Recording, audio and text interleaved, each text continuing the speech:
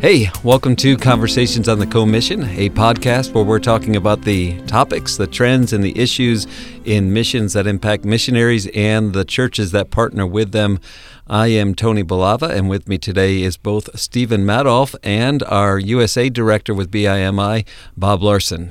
I love whenever we have a guest in the studio with us. Tony, it's always great. We have had the privilege to have some of the various co-workers of BIMI with us, and I think it's great because we get to hear from them and hear how the Lord's been working in their life and their hearts. And we do have a friend of ours, one of our co-workers and friend, Bob Larson. As you said, he is the USA Reseeding America Director. And Bob, we'd like to bring you in now and just greet you. And why don't you just tell folks kind of how did you get to this point in your ministry of being the BIMI USA Reseeding America Director? Well, I was saved back in 1977, and it was through that ministry that God really burdened my heart about just serving Him in a full-time capacity. And after I was trained, I started actually as a youth pastor, working in several churches in the Midwest. And then God really burdened my heart about pastoring, and so I had the great opportunity to pastor and plant churches for nearly 18 years, and then came with BIMI back in 2003 under the direction of the USA Director at that time, Dr. John Bales, and he wanted me to come on board as his assistant, and so I've been with BIMI now 18 years. Wow, excellent. I do think one of the unique things about you, Bob, is that I would give my title as far as Southeast Asia, South Pacific Field Director. Tony is the Far North Field Director. But you get like this catchy title. You're not just USA Director. You are USA Reseeding America Director. So what does that mean? Can you explain that? Why do you get the cool catchphrase compared to everyone else?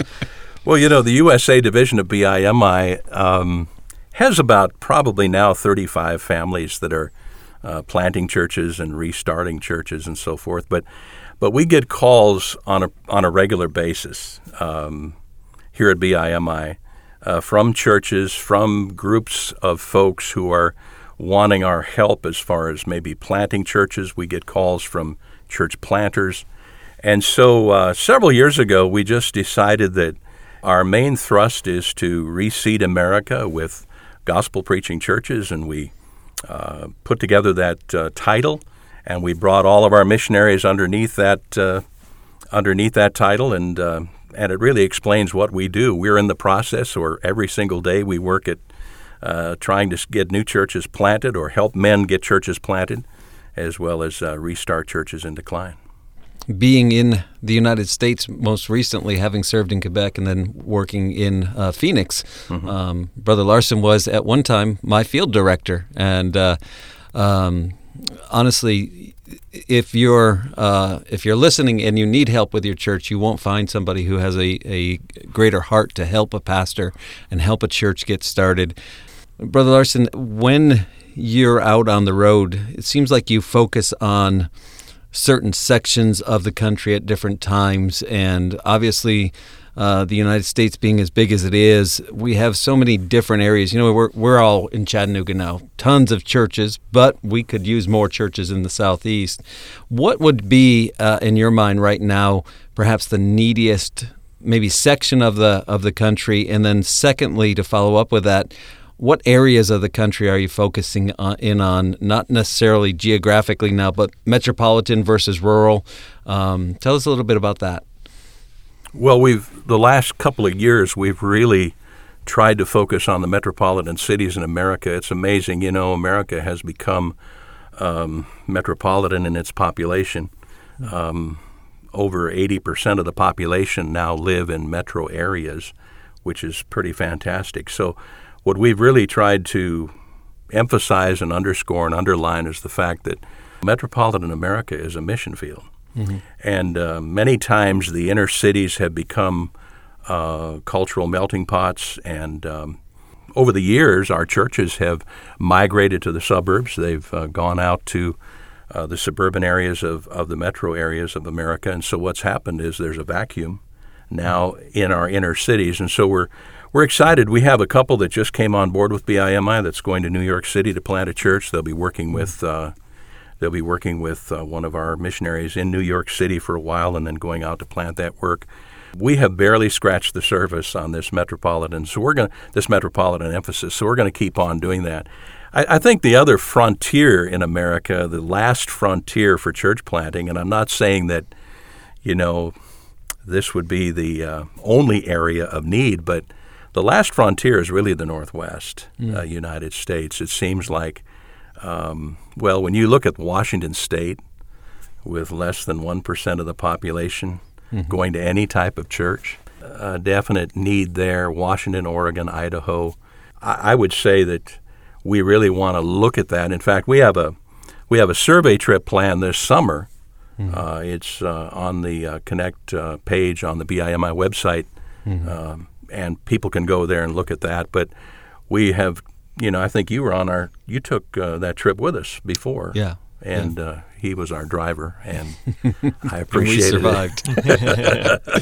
Yeah. But it was a 10-day trip packed with all kinds of information about needy areas in that part of the country. So those are a couple of areas we're looking at. Yeah, one of the things that stuck out on that trip was we were in Seattle. We spent a portion of a day in Seattle, but at that time, we spoke to a number of pastors who were pastoring around Seattle, but at that time there was not an independent fundamental Baptist church in Seattle proper.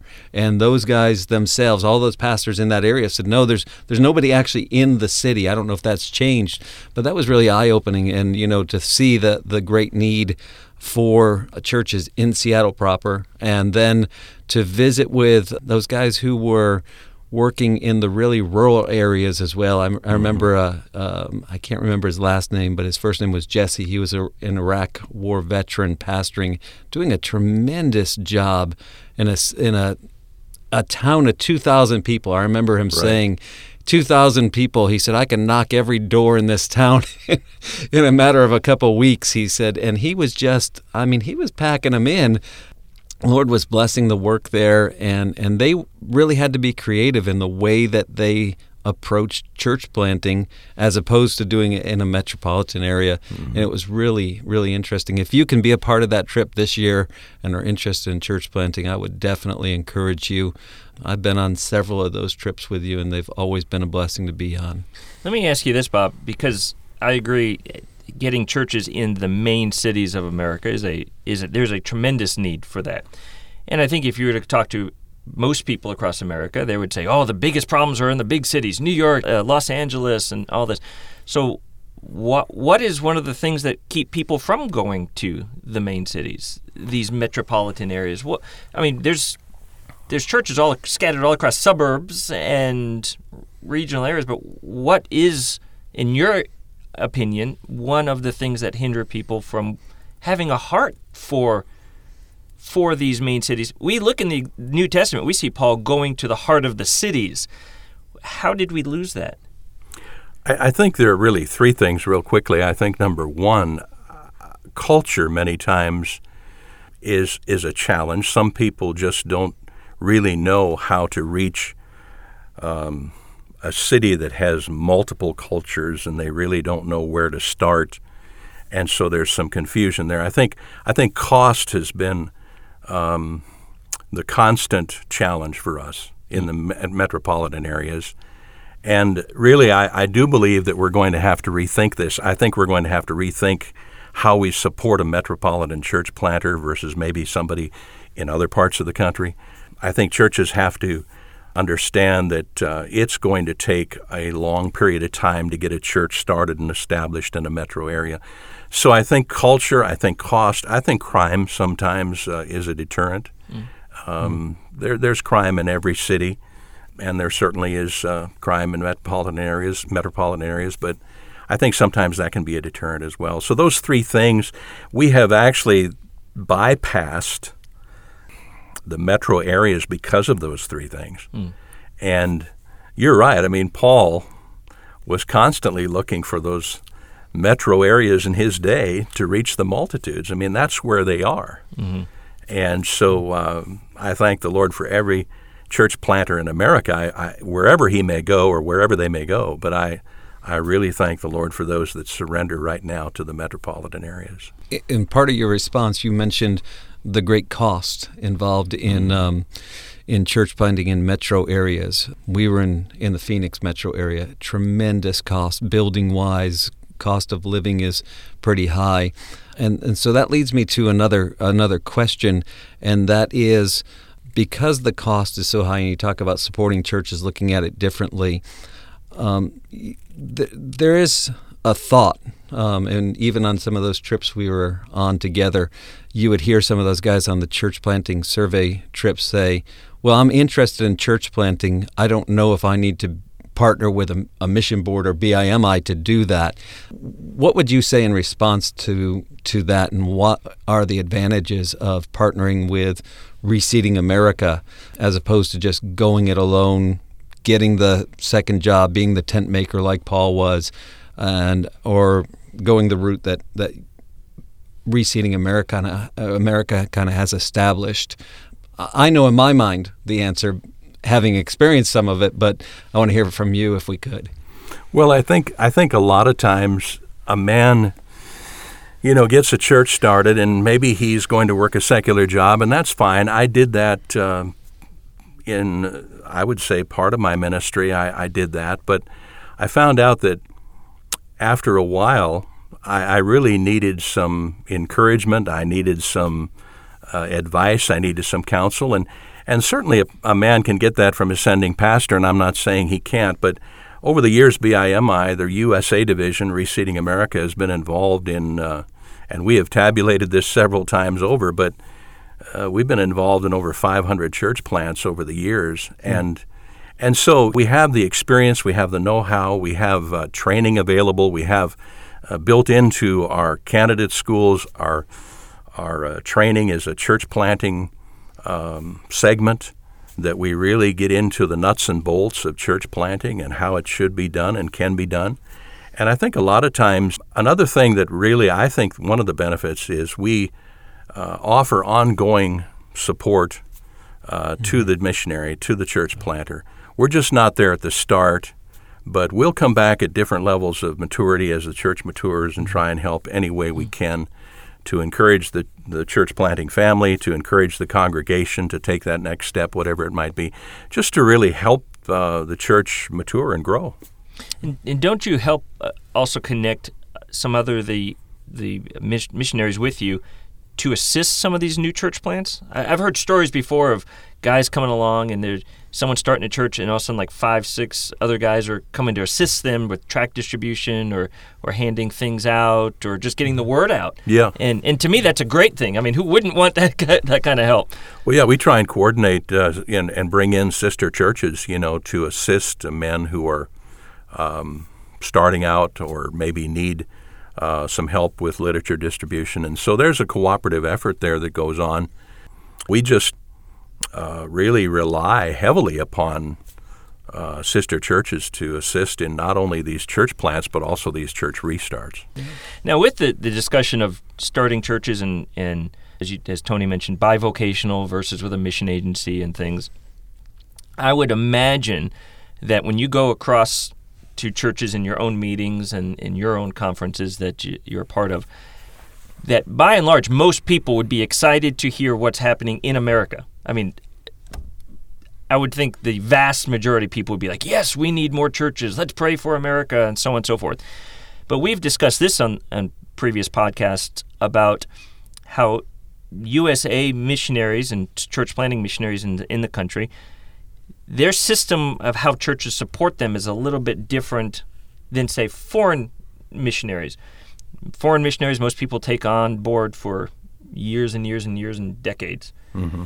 But then there seems to be this system of 4 years and we're done. We're not partnering with you anymore. We're moving on. So is that effective? Does that work?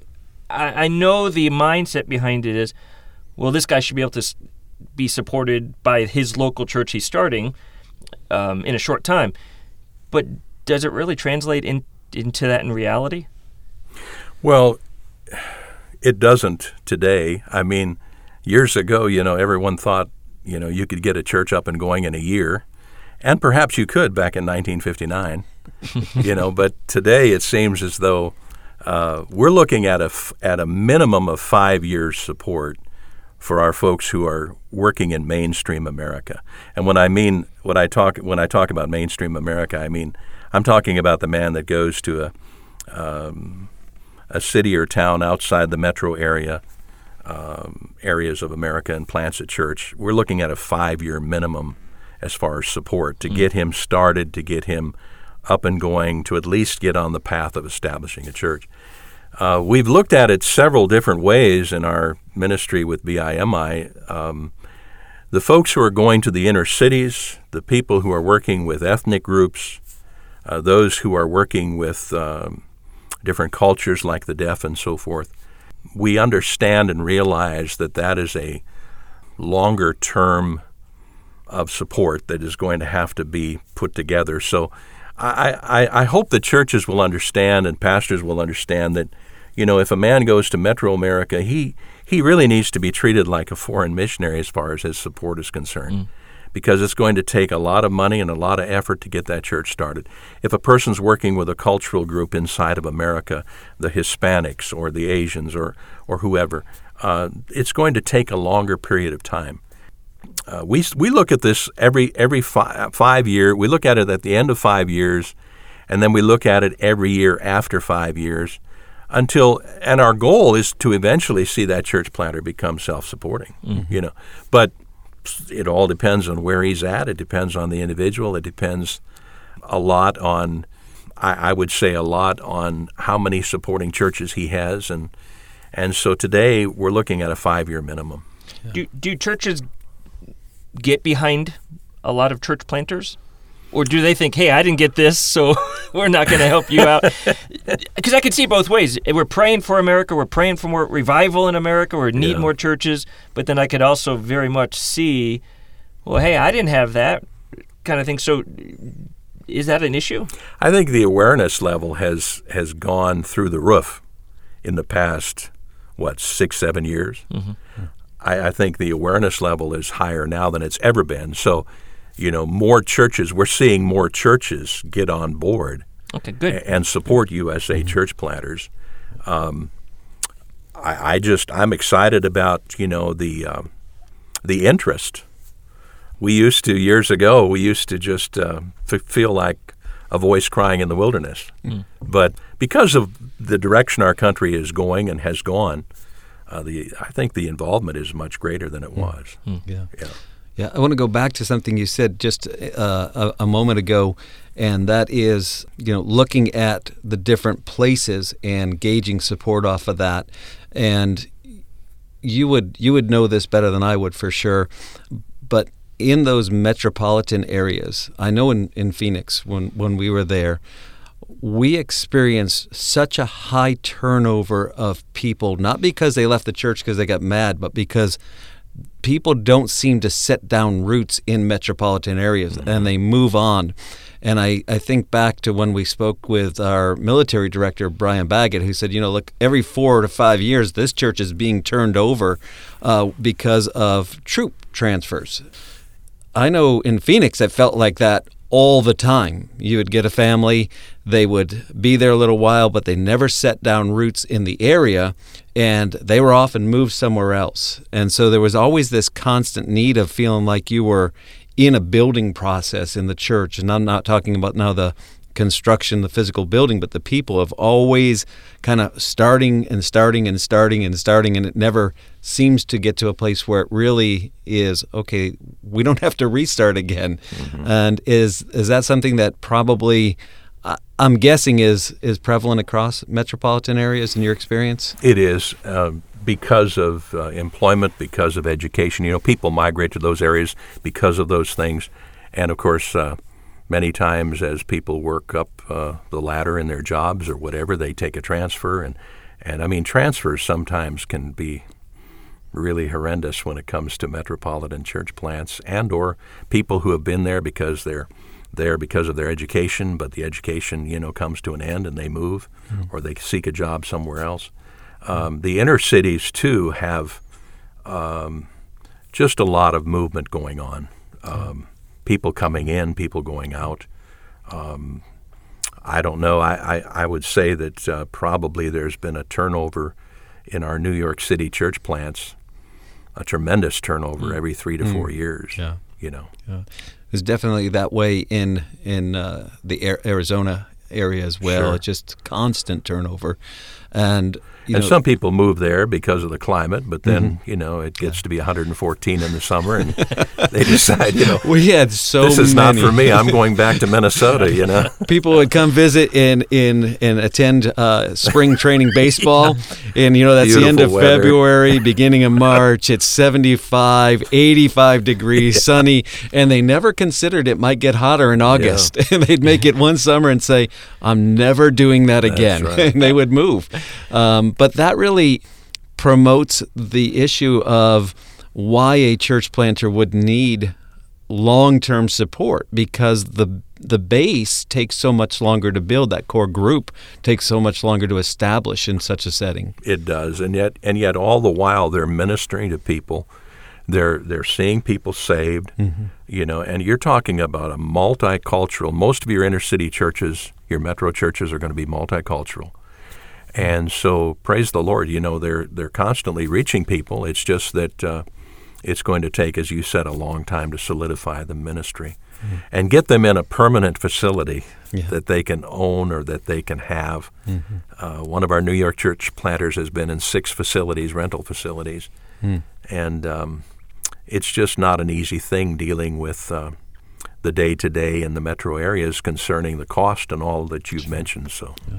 Well, obviously we spent a lot of time focusing on the church planting part, but then the other aspect, which you touched on in your introduction, was that you also help churches that may be losing a pastor, or their church may be closing. It's sort of on its last legs, and they're calling you to say, Brother Bob, help us out. Do you know of a man who's a pastor? Can you help us with someone? So I would imagine that you play matchmaker quite often in trying to just pass on names and things. How do you deal with just the weight of that and the burden of that? Most people know there's so many churches closing, more churches probably closing than opening is what the statistics say. So you would have to be burdened with all these phone calls, and you don't have enough men to be able to even pass on and plug in, and that'd be tough. Whenever I see a church or we talk to a church that's in decline or getting close to closing, I always think about the sacrifice that people made to, purchase land, build a building. That's really something that's a constant burden for us. And we probably maintain a list of maybe 20 to 25, upwards of 30 churches that need to be restarted on any given week. I think people call us thinking we have a whole room of folks with a suitcase packed that can go and pastor those churches. But, the age-old problem is laborers, amen? I think Jesus said something about that, didn't he? Yeah. But, I feel like at this point, our ministry is twofold, and that is a large part of our ministry. It's really connecting congregations with men who can go there and restart those churches. And we do get calls, and I'd encourage men who are burdened about maybe this type of ministry. We do get calls from men saying, look, I want to restart a church, and I'm willing to work a secular job. And thank God for that. We have people who are calling us and who offer, their ministry to churches in decline. And so that's a blessing when we can connect the two. Yeah. And over COVID, we've had one of the best years connecting churches with pastors and pastors with churches. And it's been interesting how they've candidated, with all of the restrictions and all of the things that have gone on. But, it's a blessing to see that those churches now have pastors. Amen. We could talk a lot about USA church planting, and hopefully those who are listening recognize the great need, and that if we don't do a better job planting churches in the United States, we're not going to also be able to have the resources to send missionaries to the foreign field as well. And so it's so important to be involved in this. And as we kind of wrap things up, you have a new theme. One of the unique things you do as a field director here is you have a theme. BIMI has a theme for the year, and then you have a theme, it seems like, or a focus that you do each year, something special. This year's theme, I think, is a great one, and you've got a new video coming out very soon. Tell us just a little bit about that, and then we'll kind of wrap things up. Okay. Well, it's really a video that I really have been wanting to do for several years, to answer some of the questions that people are having or that they have right now concerning our country. And I believe one of the solutions to America's problems is getting more churches planted and getting more people under the preaching of the gospel. So we've titled this theme this year, Churches Established in the Faith. It's from Acts chapter 16, verse 4, I believe. And it really just addresses America's need. It talks about a biblical approach that we all can pray about and pursue in this matter of seeing America brought back to, a biblical way of doing things. And so you say, well, do you think that's possible? I believe it's possible. Probably not nationwide, but I believe many areas of the country are gospel void at this point. So let's do what we can. Let's not let the status quo. Let's not let fear. Let's not let, national crisis keep us from doing what God has commanded us to do. Amen. Well, I appreciate so much you being with us, and thanks for the opportunity. And I really hope that anyone who's listening, whether it be a pastor or a missionary, just spend some time just praying for the establishment of new churches, pray for the reestablishment of dying churches, and that God would call forth more laborers, even just to serve here. Obviously, I don't think anyone has to be convinced of the need of people to preach, and churches started here in America. We just would want more everywhere we go. And so may people really just pause when they listen to this and just lift up before the Lord. There's just the heart to say, God, call forth more people and things. Amen. Yeah, and as we close, one of the things I hoped we would have gotten to, and we just didn't have time, one of the other things I know that you do, and I've seen you do, is you come alongside, you have a church that is interested in reproducing itself, but doesn't really know the mechanics or is wondering about the best way to do that. And I know that you've done that a number of times. And so I would encourage those churches that are thinking about planting a church. I've heard you say so many times, I would encourage pastors to have a long-term goal, maybe a year goal, 5-year goal of reproducing yourself and planting another church in your area. Yeah. And you're wondering about how to do that. I would encourage you, if you're listening, contact Brother Bob Larson, our USA Reseeding America director. His contact information will be in the show notes along with Stephen's and mine. And we thank you for spending this time with us this week. We hope this episode of the podcast has been a help and a blessing to you. And we count it a privilege to meet with you each week like this. Until next week, have a great week in the Lord.